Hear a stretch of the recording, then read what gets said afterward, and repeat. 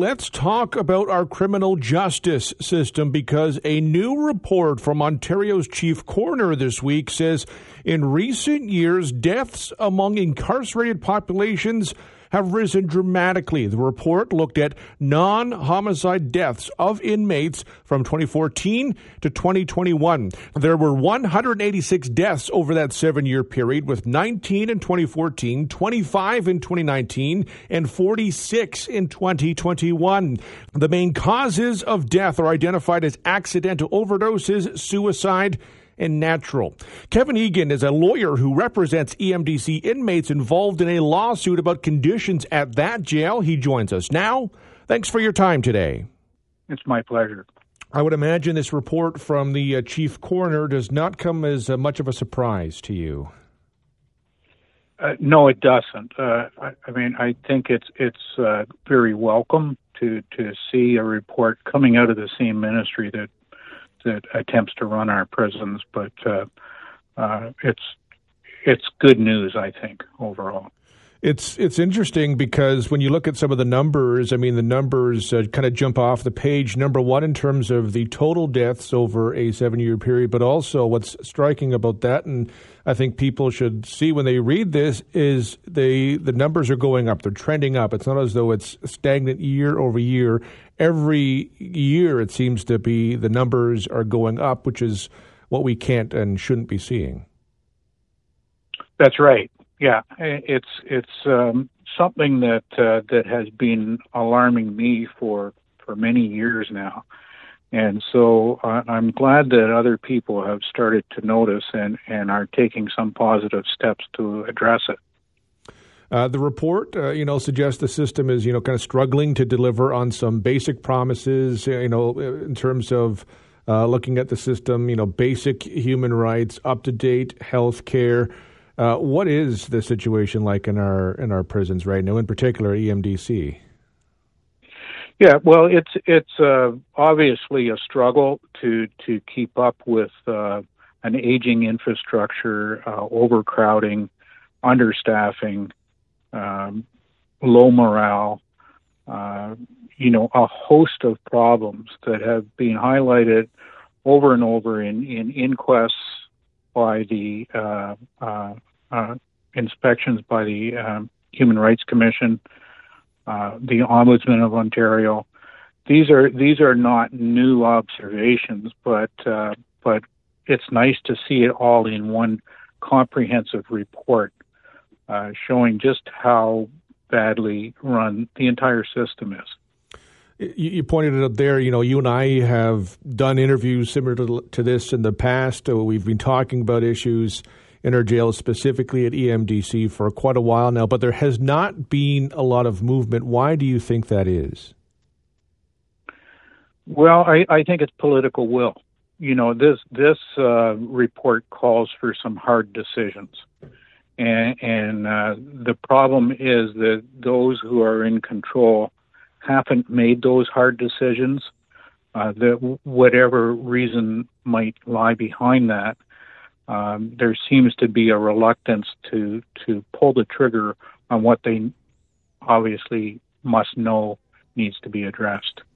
Do you think those who might be in this position to make some change kind of understand the scope of what's in front of them in terms of not just responding to what's happened, but what is to come? All systems evolve over time, and it seems as though when you read this report, and if people have been following this, we're still struggling to do the job that would have been required 10 years ago, and it's changed a lot over the past 10 years.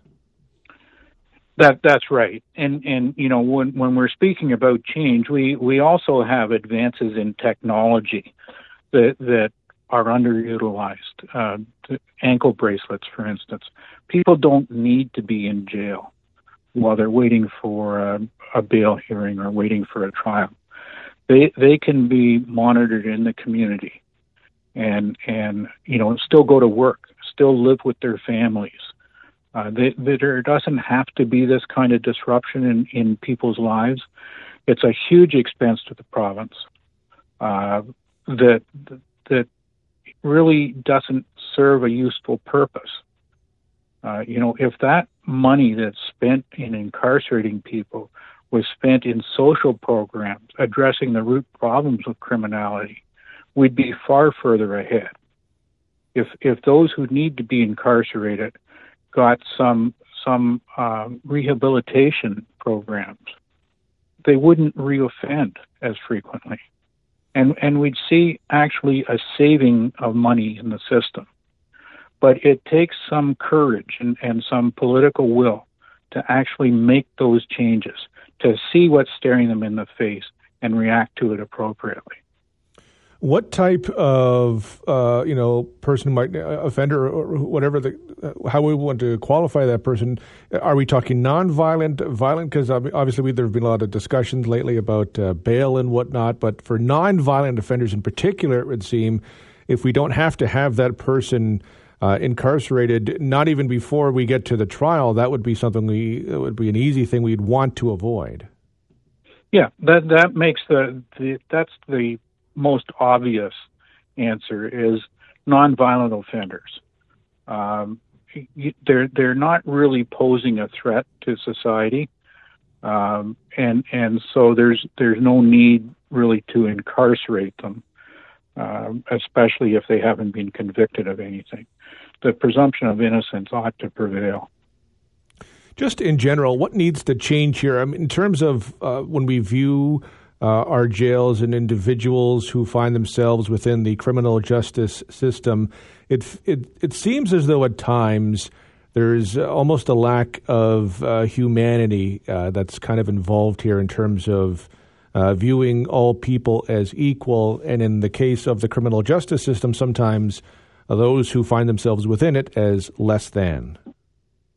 That's right. Yeah, there's this view that if you're in there, you deserve whatever comes your way. There's really no obligation on the part of those holding prisoners to treat them humanely or to actually help them cope with whatever's brought them into conflict with the law, and produce somebody who is a more effective participant in society once they're released. Just finally, are you hopeful that maybe this could lead to some change? I really am. It's exhausting for me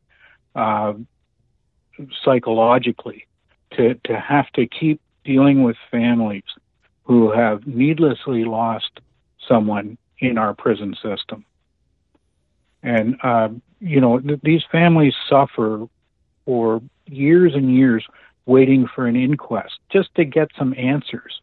And then they get the idea that, okay, there's all these recommendations made by the jury. Something's going to change. And then nothing changes. So it's exhausting. It's inhumane, as the report points to. Presently in Ontario, we are waiting for 170 inquests into non-natural deaths in our prison system.